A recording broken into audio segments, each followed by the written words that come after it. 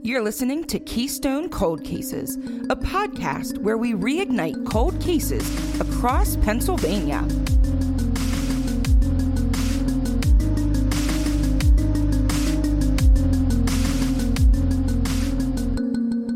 Hey, it's Grace.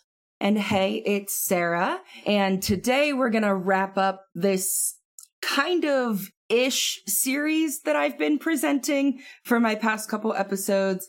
This is that final case from the group of 5 from the Pittsburgh area that we've been talking about. As a reminder, these are the cases of Kathy Kelly, Shelley Reidenbach, Christine Gunther. Today we're going to hear about Toni McNatt or Toni Chiappetta. She kind of goes by both last names. And then the 5th case that ties in here as well is Cherry Mahan, which we covered a little while back. Yeah, just making it like super clear that Sarah kind of has her own string of cases going on in Pittsburgh. And I also have my cases in Pittsburgh, some of them that have been associated with the smiley face killers. So just to be clear, They are completely separate. They're different. Yes. Yeah. And so as a reminder, the connection here between my cases is just that they are all teenage girls who went missing out of thin air. Really no explanation. Not a whole lot of evidence, and all within the same time period. So that list I went through before, Kathy went missing May 22nd, Shelley went missing September 22nd, Christine went missing October 26th, and she is the only one whose body was recovered. Her body was recovered on October 31st. And then today we're talking, like I said, about Toni. You'll find that the date she went missing was November 5th. That was all in 1981. And then the other case that sometimes gets thrown in here as that 5th one is, like I said before, Cherry Mahan, but she went missing February 22nd, 1985. So there is still, similar time frame, same area, similar MO. However, there is, a 4-year gap there. So a lot of people don't consider Cherry as part of this, but just in case there is any sort of connection, I want to keep the name connected. I will say my personal opinion, I don't think that this case we're talking about today is connected. I think there are other things at play here. I think this was just separate and just happened to be in the same time period. So, Toni was a 14-year-old freshman ready to head off to a pep rally on Thursday, November 5th, 1981, the night before the big football game. Now, she had recently set a date with a guy from the high school for the pep rally, so they were supposed to meet up beforehand and go into the pep rally together. They had agreed to meet right around 6 p.m., kind of outside of the area of the school where the pep rally was being held. Before meeting her date, Toni did, of course, get ready at home, and then she stopped at a friend's house a little after 5:30. They did hang out just for a couple minutes, but this friend remembers Toni saying that she had to go meet her date, and so she left the house wearing a black jacket with Clairton Band written on the back, Toni on the front, and with orange trim on like the cuffs and around the neck and like along the zipper and that kind of stuff. And I didn't say it before, but this was in Clairton, PA, which is close also to Pittsburgh. So we're still in that same general area. Now, like I said, she left her friend's house at 5:30. She was supposed to meet this date around 6, but she was not seen again after leaving her friend's house a little bit after 5:30, unless we do believe one source that says she may have been seen again around 7:15, walking between Miller Ave and Mitchell Ave, right in town, which is actually across the street from the bar that her mom worked at. So we're not 100% sure on that exact time, and we'll dive into that a little bit as we get further into the timeline. But it may be that 5:30 was the last time she was spotted at her friend's house, or potentially some witnesses claim she may have been in that area downtown around 7:15. And eyewitness testimonies are always so shaky. I mean, I guess not always, but they're just very hard. People's memories can be affected so easily. Oh, yeah. So. Oh, yeah. And I mean, it could be that someone saw her before going to the pep rally. And then, by the time investigators were asking people, this person may have said, well, I know it was outside of the pep rally, but was I on my way there or was I on my way home? Right. And you might just say like, I must have been on my way home. And, so, okay, that would be 7:15. But, maybe you saw her on the way there and you just totally misremembered. So yeah, that's an excellent point. Yeah, I can have a totally false memory of something, even from like a week ago. And my brain is convinced that this is what happened, but that's not what happened. So yeah, tricky. Yeah. So now before we dive too far into the details of the case, I do want to talk a little bit about who Toni was as a person. As I said earlier, she was 14 years old. She was a freshman. So as a 14-year-old entering high school, she really was in a point in her life where she was experiencing a ton of changes. Not only, as a teenager and the physical changes you go through, but socially. You're a freshman, it's a new school. You kind of get that opportunity to almost start new, right? Leaving middle school, going to high school, there's that little bit of hope maybe that if there's something you want to change or something you want to start doing that you weren't doing before, it's an easy turn of the page to try to start something new. And whenever she, of course, was deciding what she wanted to do and where she wanted to go and getting excited for high school, as many teenagers do, she was also frequently bickering with her 17-year-old sister, Roxanne, which, yeah, same. I was 13, my brother was 17, and 100% bickering nonstop, fighting in the bathroom every morning, wanting to get to the sink before the other person. And from what I'm reading in different stories that I'm hearing about Toni, that's exactly what it was like in the mornings with Toni and Roxanne trying to get ready before school. Now, her friends then describe her as a happy girl who was just fun to hang out with. She never really seemed to be super down in the dumps about anything or like anything crazy was going on. She did spend a lot of time with her friends and she really seemed to enjoy being with them. But unlike most of her friends, she really didn't want to grow up or move into adulthood too quickly. Now, I don't mean like she was immature, but she really was just enjoying her youth. Sure. Her friends always talked about when I grow up and, these different plans they had. And she was really all about just kind of living in the moment and enjoying her teenage years, which honestly, I wish I would have done a little bit more of. Yeah, right. I feel like I just tried to charge through those years. They were rough. Yeah. I wouldn't necessarily want to go back to high school. Nah. Or my high school with the people I went to high school with. But yeah, if I could get back some of my hours as a teenager, I'd take it. Sure. Now, she did not wear a whole lot of makeup. She really didn't go to parties, but she loved working bingo at a church 2 nights a week, and she would babysit a lot for the local families.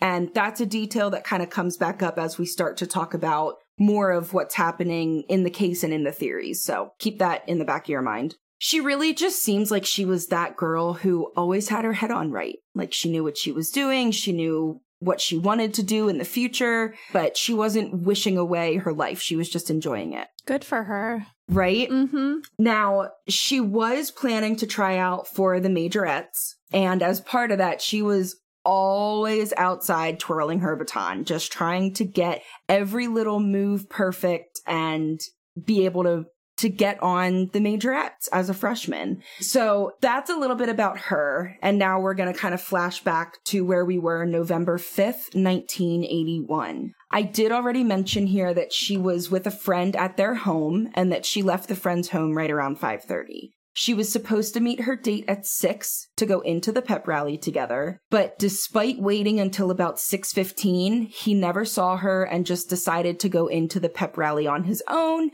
thinking, maybe she wound up coming with friends and they just went in together, or maybe she forgot and, was doing something else and just forgot to tell him, but maybe her friends would know. So he made his way into the pep rally, but he couldn't find her, and none of her friends that he ran into had seen her. But ultimately, they weren't overly concerned. They just kind of figured, something must have come up, and, we weren't living in the age of iPhones. So, she couldn't just send a text of, hey, I have to do this. I won't be able to make it. And because she was really responsible, they didn't really think twice about it. They just assumed something came up. We'll talk to her in school tomorrow or Monday or, whenever we see her again. They definitely did not expect her reason for not showing to be a complete disappearance and that they'd never see her again. Yeah. Why would you ever expect that? Yeah. So Tony's dad, Sam Chiappetta, got home that evening around 6 p.m., which was pretty normal based on his schedule. Based on what he told police, she was not there whenever he got home, but that was to be expected because he knew that she was supposed to be at the pep rally. So as the sun started to set and darkness was creeping over the town, Sam started to get a little bit more worried. Pep rally's over. She really should be home by now. It's getting dark. I'm a little concerned. He did have a hint of a thought that maybe she offered to babysit for someone, right? Because like I said, she was so prone to babysitting for the neighbors. Maybe she offered to babysit for someone that really wanted to go to the pep rally. And that was the kind of thing she would do. She would give up her own plans to allow someone else an experience that they were really excited for. But ultimately, we end up finding out she wasn't babysitting for anyone. They do go around to the neighbors a little bit later on and, get everyone's statements, and no one had spoken to her about babysitting or had seen her or anything like that. Now, Tony's mom, like I said, worked at a bar. She was a bartender. So she got home from work around 7:30 that evening. And at that point, she was so worried sick that Tony wasn't home that she went right back out to her car and was driving up and down every street she could, just looking for anyone who might look like Tony or one of her friends that, she could stop and try to figure out where Tony was. How long was the pep rally supposed to be? Because if she was meeting her date at 6 and her parents are freaking out by 7:30, that just seems very close. I'm thinking like half an hour or an hour. Yeah. Or maybe she had an earlier curfew. Mm-hmm. Because I had that thought as well with the timing. Like, I figure if you're meeting a date at 6, what time does the pep rally start? Like, does it just start at 6 maybe? And, you're just kind of walking in as it starts. I mean, yeah, my anxiety doesn't let me do that with events, but I know plenty of people that, can walk in right on time. I have to be there 7.5 hours early with 15 changes of clothing because something might happen. Yeah, no, that's a good question. I'm assuming maybe an hour. And if it wasn't that far from her house, maybe they were expecting her home by 7. Sure. I couldn't find anything more. And as we get more details, we might start to understand a little bit more of why the time frame is so weird. Okay. But like I said, so Audrey, her mom, starts driving up and down every street she can. At this point, it is pouring down rain. So that adds another layer of complication to seeing somebody because it's dark and raining. Sure. But now also as a parent, if your kid's out there, you don't know where your kid is. Now your kid is stranded in the rain. Mm-hmm. So your anxiety is also going up even higher, I'm sure. And she is still pretty young. I realize the 80s was a little bit of a different time, but 14's pretty young. I mean, yeah. Yeah. She wasn't driving, so, she couldn't get in a car and go somewhere. So that's still young enough to me. Yeah, for sure. During the same time that Audrey's driving up and down the streets, Sam starts going door to door, trying to see if maybe Tony went to a neighbor's house, trying to see if someone saw her, any details he could get. And with no information surfacing at that point, they had no choice but to call the police. So then the morning after she went missing, kind of, that standard trope, give it the night, sleep a little bit, get up at the crack of dawn, and you start looking as soon as there's daylight to use to find her. That's really exactly how it went. Police and community members started searching the area, really just hoping to find any sign of where she could have gone, a shoe or a keychain or, anything that they could find to tie to her. And they were searching woods and streams, and they went around interviewing every neighbor they could find in her neighborhood, in neighboring neighborhoods, which feels like a weird phrase to say, but they just kept trying and trying and trying. After all of this, they do confirm that she never made it to the pep rally. After talking to the date, the friend whose house she was at, family members, other people at the pep rally, they're able to determine she was seen at 5:30 and she did not make it to the pep rally by 6. So we're working with that half an hour at this point. So my next note, I have to say, the police captain in charge was named Detective Scully. And I am too much of a Brooklyn Nine-Nine fan for that to go unnoticed. Yes. Agreed. So we have our own Detective Scully on the case. He is the Clairton Police Department captain. And unlike Detective Scully in Brooklyn Nine-Nine, Captain William Scully here was very vigilant in trying to work and find whatever he could. And as we did see with pretty much every theory of a missing person ever covered, the first theory was that Toni had run away, right? She's 14.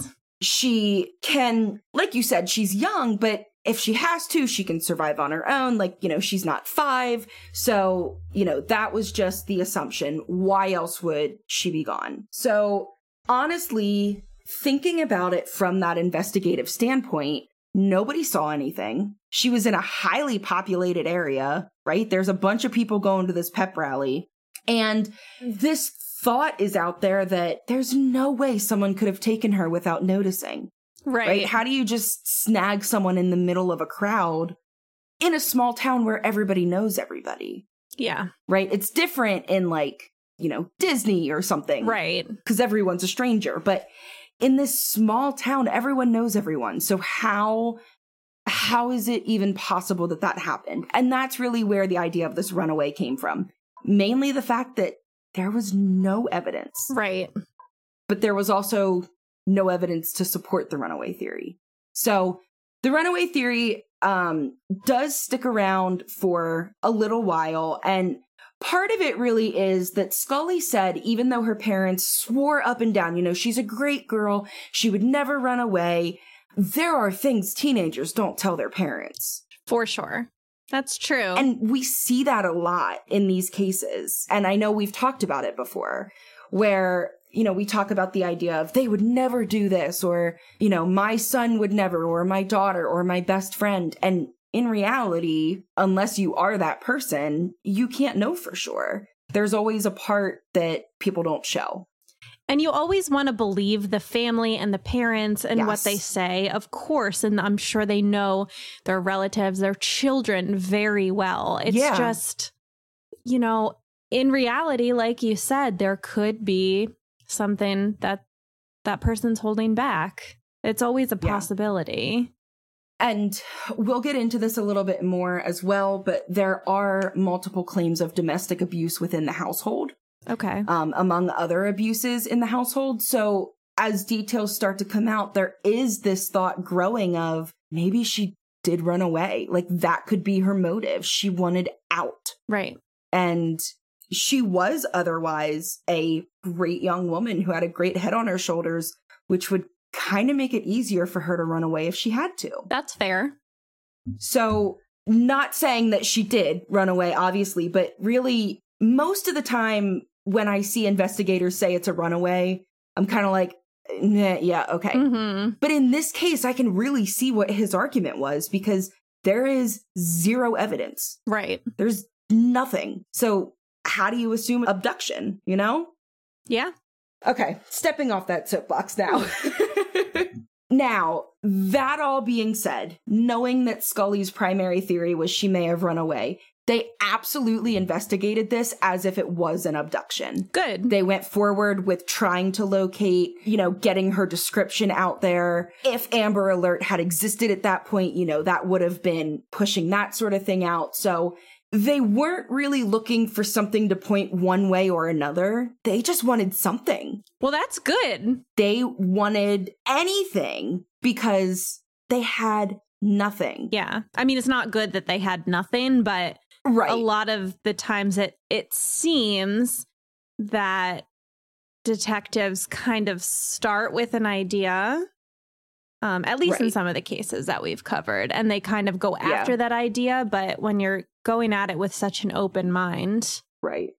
Well, and honestly, with the way that the American court system is set up, you kind of have to, if you're involved in law, you kind of have to pick one thing and then find the evidence to support it. Right. So I think that's probably why we see that so much.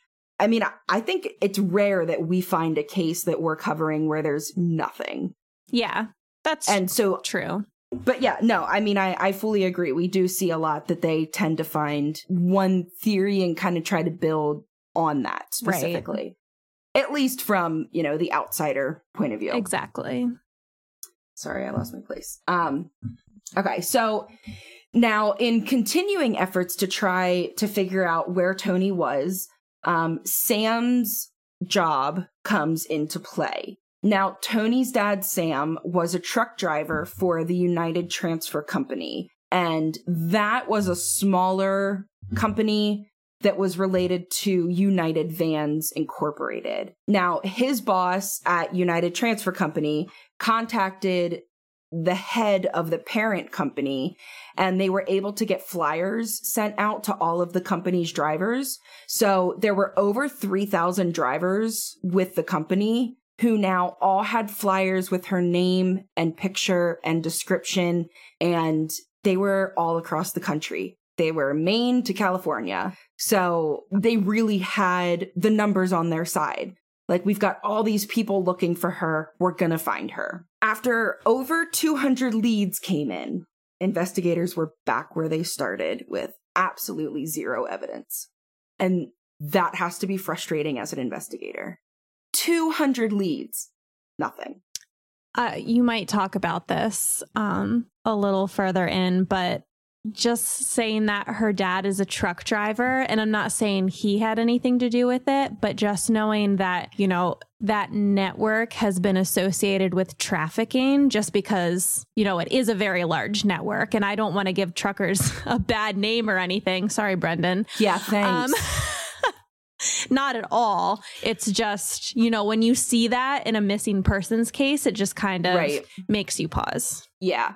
Now, I will say what I'm understanding about Sam's position and the fact that multiple articles said he was always home right around 6 p.m, I'm thinking that he was not an over-the-road driver. Right. Okay. So he was probably more like what my husband does, where, he just goes on a singular run at a certain time. And I think maybe part of why, as far as I know, his trucking career never was looked into as part of this, probably because he was, gone when she went missing. Okay. So it wasn't, he wasn't, he would have been on his way home, but I don't know. Maybe. Yeah. And maybe. I'm not even saying it has anything to do with him. It could be someone that works with him, but those are just my thoughts. Yeah. We can definitely think about that when we look at some of the theories and some of the information that comes in later. So after, knocking out those 200 leads and finding nothing, not only were they back to the drawing board, but Scully also decided to set down his theory of Tony being a runaway. He said there were just way too many character witnesses that attested to her responsibility, honesty, and dependability for her to have run away, even in that slight chance that, that's something that the teenager would hide from the parent. And really, with everything I read about Tony, it really doesn't seem like a runaway. But again, nobody fully knows anybody else. True. So it's still a possibility, but detectives took it off the table as a major possibility. Sorry, but isn't that a crime junkie rule that you never know anybody? Is it? I have not listened to Crime Junkie in so long. Yeah. The only one I remember is Be Weird, Be Rude, Stay Alive. I love that too. Yeah.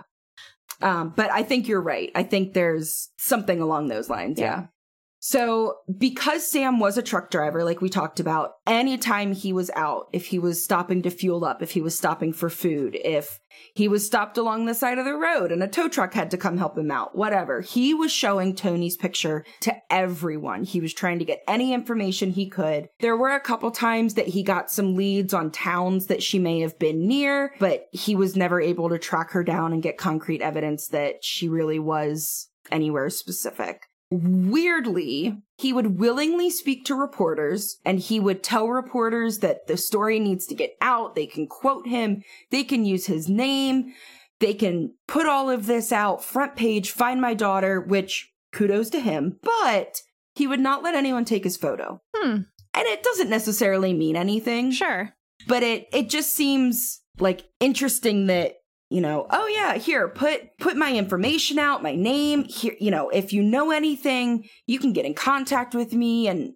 But he didn't want his picture out. So I don't know. They pointed it out in one of the articles, and I thought that was interesting. I could see it if it's maybe like a personal preference. Like, I don't think that I'm very photogenic. So if this were to happen to me, I'd be like, why bother taking my picture? I don't like to see it or whatever. Right. And it's not about me anyway. It's about my kid. Right. So print that picture. That's fair. So that's just me projecting, but... Yeah. No, I mean, I can totally understand that. You know, don't print my picture because you're talking to me. Yeah. Print pictures of my daughter so people see her face and find her. Yeah.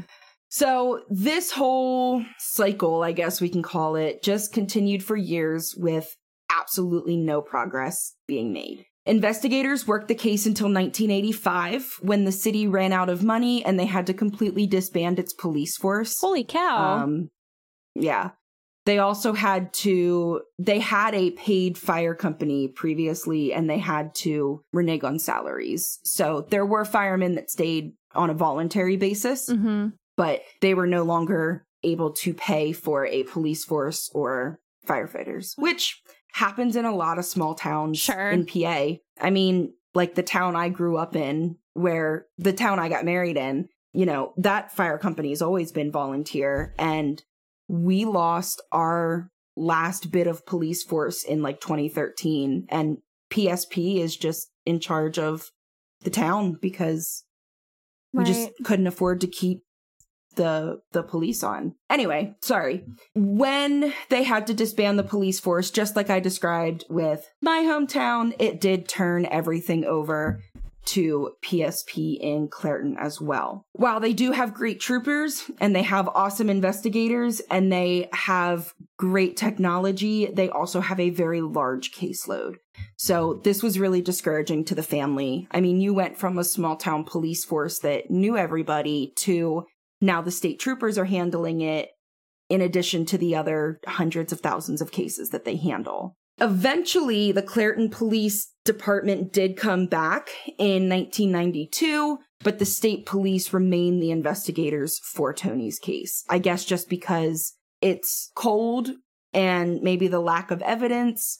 Right. Kind of like, why bother transferring it if we have not seen any new evidence in all that time? Right. And if new evidence were to come up, Clairton Police has said they would just turn it right over to PSP. There's not like a jurisdiction battle going on. So that's kind of the big chunk of information of what went down and what the investigation has looked like. So at this point, we're going to transition a little bit into theories. And this is where I think what you were mentioning earlier with the idea of truckers or a trucker friend or something may come into play. So the first theory here is that Sam is involved. He is considered a possible suspect, whether it is abduction or homicide, which actually, depending where you look, this case is classified differently. The more official sites, things like NamUs, Crime Watch PA, those sorts of sites all list her as abducted, I believe. There are a couple places that list it as non-familial homicide. Interesting. I think was the term, or non-familial abduction. It was one of those two. And there were other sources that listed it as likely homicide or unresolved homicide or something. But her body has never been found, so we can't really call it a homicide. So there's a lot of different classifications. If on the state police site, if they have her case listed as like a cold, I know some of them have like cold case, at least counties sometimes have the cold cases listed, and I did not what even think they're kind of labeled as, status. But I'm not sure. Yeah. So just there's that whole idea comes up a couple times as well. So just kind of throwing that out. But Sam is considered a possible suspect again of whatever acts occurred due to prior domestic violence and sexual abuse incidents in the home. I am not going to go into detail, but there is some detail that came from one of her siblings regarding some specific incidents of abuse, enough that I feel confident saying I truly believe that abuse was going on in the house. Like, I don't think it's just hearsay based on what these siblings are all corroborating each other with. That's so sad. I hate it. That seems like a really stupid thing to say. Like, obviously I hate child abuse, but I just absolutely hate that people have had to endure this. Now, before Toni went missing, she did stay with her grandmother for a time because she didn't want to be home. Now, that was in August and September of 81. So she goes missing November 5th, August into September. I think it was 5 or 6 weeks. She was staying with her grandparents. Okay. So just whatever that does for your brain, there's that piece of information there. Police did interview Sam, and he did fail a polygraph, which, again, that just means that he showed possible signs of deception, which, okay, like, if my child was I don't have a child, but, like, if one of my nephews was missing or my niece, my heart rate and blood pressure would be so through the roof that if you questioned me, I'm sure I would look deceptive on some of the questions, too, because I'd be all over the place. So, meh. When it comes to polygraph, it's hit or miss. Sure. And also, if they were asking questions about abuse and he was abusing her and lying about that, so it doesn't necessarily mean he abducted her or killed her. It could just be that he was trying to hide the abuse. So, we don't even know what questions were asked. So it's hard. It's always hard to say with polygraphs. Very true. So ultimately, there was never enough evidence to indict him. There was more evidence than they had seen before. And by that, I mean, there was one piece of evidence that he was abusive. Sure. When you've got this case that has nothing, you're going to cling to something that has one or two pieces. Now, there is a little bit more that goes into this. Months after Toni disappeared, her mom, Audrey, came back to police in April of 82 to admit that she had withheld some information during initial testimony. The night that Toni went missing, when her mother got home, she found Toni's blouse hanging on the line in the basement, soaking wet. I don't like that. From what I understand, I don't like that. From what I understand, laundry was in the basement, which included like a drying line for like delicates. So that's why it was on a line in the basement. This then led investigators to believe that maybe Toni came back after her shirt got wet. Like I said, it was storming later on in that night. Maybe the storm hit before the pep rally started. She got soaked. Oh no, I'm supposed to meet my date. I look like crap now. Run home quick, change, leave the house again. Maybe. So there are, these ideas that maybe she came back to change. And then after she got home, something happened, whether her father was there. This is total speculation, but some form of abuse occurred that maybe went too far. Maybe she said something that he took wrong and, reacted to. Maybe he wasn't involved. That's just kind of a thought there, that she went back to the house and, maybe Sam was there and something happened. Or she went home, changed, and then just left again, and something happened after she left again. Right. Now, her mother said that she withheld this information because she was so terrified of Sam, and she was afraid of what he might do if she told police about the shirt. So I take that to mean that Sam also knew the shirt was there, and that he also then withheld that. Yeah, that's what I would assume. But there's no proof that Sam knew that was there. So it just gets sketchy around whatever happened in the house. And unfortunately, we just don't know those details. Withholding that information could have screwed up his test as well. His polygraph. Yeah, that's true. That's true. So this is kind of one other connection that I can kind of see with Toni and these other girls that we've talked about in the previous cases. There were a couple other situations of some abuse. And, I really, like I said, I don't think I would connect them all in the information that I have seen of them, but there definitely are some similarities with abuse and maybe running away from an abuser or an outside force that knew there was an abuser and took advantage of an abused person. My biggest hope is that she was trying to run away and she survived and got herself a new identity and is alive somewhere today, happy. But I always say that, and I feel like that's not very often the case. I just like to think that's how every missing person's case turns out. Everyone is somewhere else and very happy. Yeah. Here is that note I found about abduction. Her case classification is listed as non-family abduction. All that means is that we do not know if it was for sure a custodial abduction. It very well still could have been a family member. We just don't have enough proof, but it is being listed as an abduction. Okay. That's what it was earlier. Gotcha. Helps if I read my notes instead of trying to predict what I wrote last week. Crazy how that works. So if we move on from Sam, take a look at some other options. This next one is a theory that they looked at. It is most likely not true. They have pretty much dismissed the theory, but it's out there. There is a thought maybe a convicted abuser named Dean Maxson was involved. In 2001, he was accused and pled guilty to raping a woman in her home. He was a municipal worker who had been called to the woman's home to fix part of the sewage system, and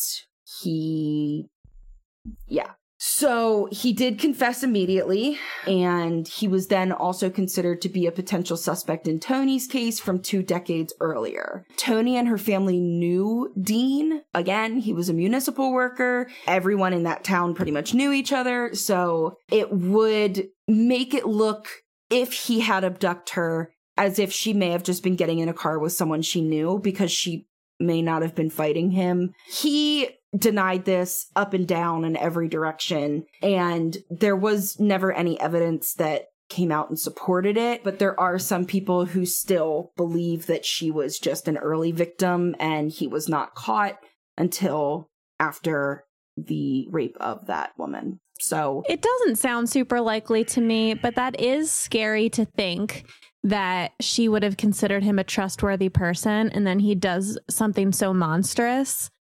It underlines what we said before, that you never really know someone, and that's very scary. Well, and not that I ever want to defend a rapist, but he may have been a very different person in her childhood. 20 years can change a lot. So maybe he was trustworthy when she was a child. Sure. And, just was a human being later.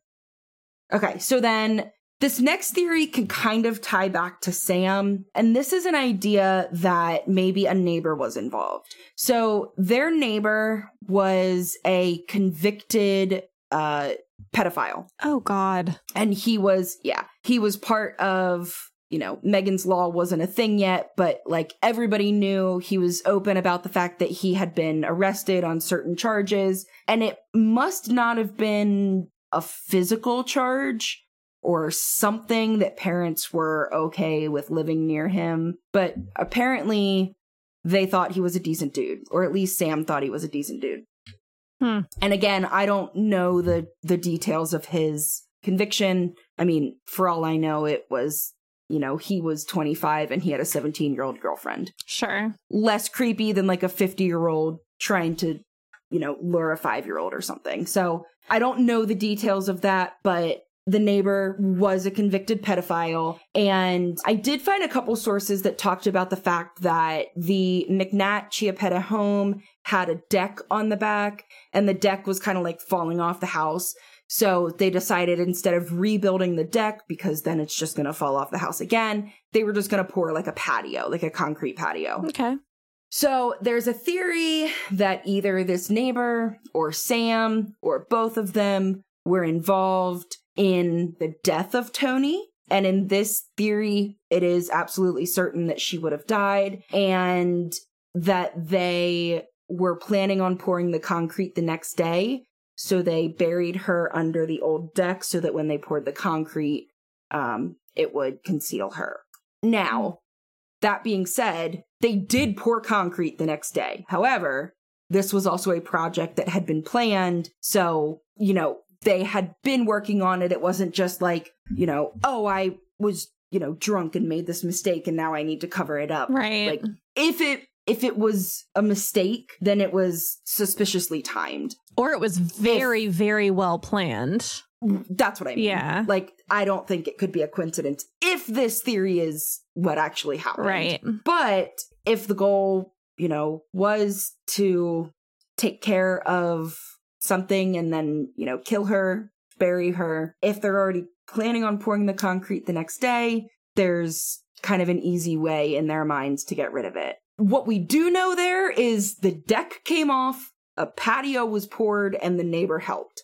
Those are facts. The rest is speculation. Sure. So, it's quite possible that the neighbor was just being a good dude and helping out with the project. I don't quite understand the timeline because it says they poured the concrete the next day, but they were also supposedly out checking for her all the next day. So I'm not sure if maybe Sam was out looking for her and the neighbor was pouring the concrete. I couldn't find those kind of details. So there's a little bit of a mishmash there. But again, it's two people doing two things, so it's possible. I just don't have those details to confirm it. Almost to the end here of the theories. So the next one here is, like I kind of wished earlier, that she actually did run away. There are claims, like I mentioned before, that Toni was seen walking beyond the high school that Thursday night at that intersection that I mentioned, where she was seen right around 7:15. So police, like I said before, were not able to corroborate those stories. They weren't able to actually place her there other than one or two stories that didn't even line up exactly, but they also were not able to negate it. There was nobody that said she wasn't there. There just weren't a whole lot of people there. So, again, one of these situations where they just don't have what they need. So this is still considered a theory, but it is important to note that, like I said before, she had previously run away to her grandmother's house, eventually returning home. Maybe this time she ran away and finally got out. So that's kind of the prevailing desire of a lot of people, looking on like Reddit and web sleuths and Facebook, the things we get yelled at for all the time. It seems like that is the prevailing desire. Sure. Like we talked about, as always. Yeah. You want it to be the good news. Now, this next one we've kind of already talked about, but I'm just going to mention it. The idea of it being an unknown abductor. Like I said before, it's pretty much an ignored theory, only because there's really no way in the minds of investigators that someone could have abducted her and have not been seen. Right. She'd be struggling and there's all these people around. Right. Like, I mean, I think of my high school, and if I was walking around the outside of my high school, someone would see something, like it's a small town, but there's enough people there that at a school event like that, someone would see something. Sure.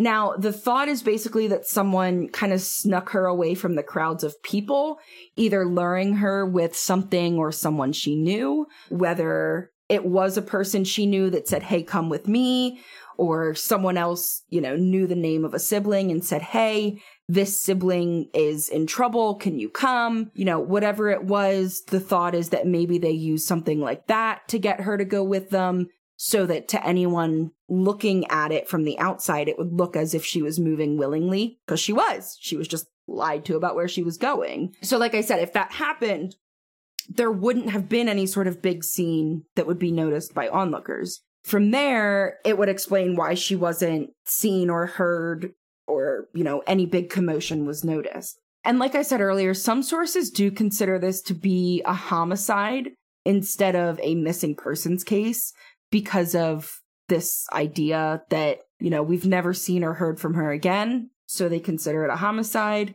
The assumption is pretty much made that a stranger abducted her and then killed her, because why would someone abduct her and then let her live is kind of the thought process. So it's a small town. Pretty much everyone knows everybody.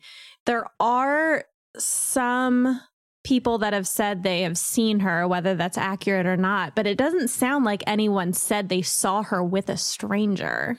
Like, I feel like even if at the time it didn't catch your attention, if you're thinking back to later, you'd probably be like, oh, you know what? I saw her with someone I've never seen before or something like that. Right. That just doesn't really pan out for me. Yeah, no, that's a good point. But I mean, like I've said 1,000 times, there's no evidence to support the idea that she's deceased. So as far as we know, she could still be alive. Now, there is a theory from her sister. One of her sisters does lean towards this idea of an unknown abductor. Remember that it was raining that night. So her sister is quoted as theorizing, quote, I think someone maybe saw her in the rain, offered her a ride, and she went with them. End quote. I could see that. Final thoughts here. To wrap it up, I'm going to quote another one of Tony's sisters. She said, quote, after a few years, I realized she was not coming back. I'd like to know where she's at. I believe her remains are around this area. Somebody in this town knows something. End quote. That just like hits me. Which is, like, I realize she's not coming back. Like, oh my God. Like, I only have one sister. So if I like lost her, I'd like lose everything. But like, I can't even imagine.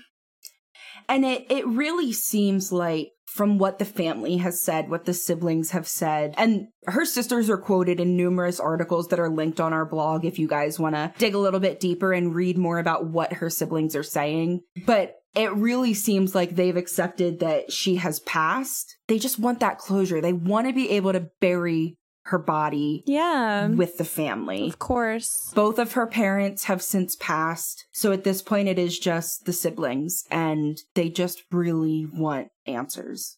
Oh, man. So if you do happen to have any information, you can contact Pennsylvania State Police at 412-929-6262. That's all we have for this episode of the Keystone Cold Cases podcast. Please remember never to reach out to family or friends of the victims, only to law enforcement if you have any tips. This episode was researched and hosted by me, Sarah. Find all of our sources, social media connections, and contact information at kccpod.com. Theme music and production assistance from Darren Makins. Join us again next week for another case to sleuth out.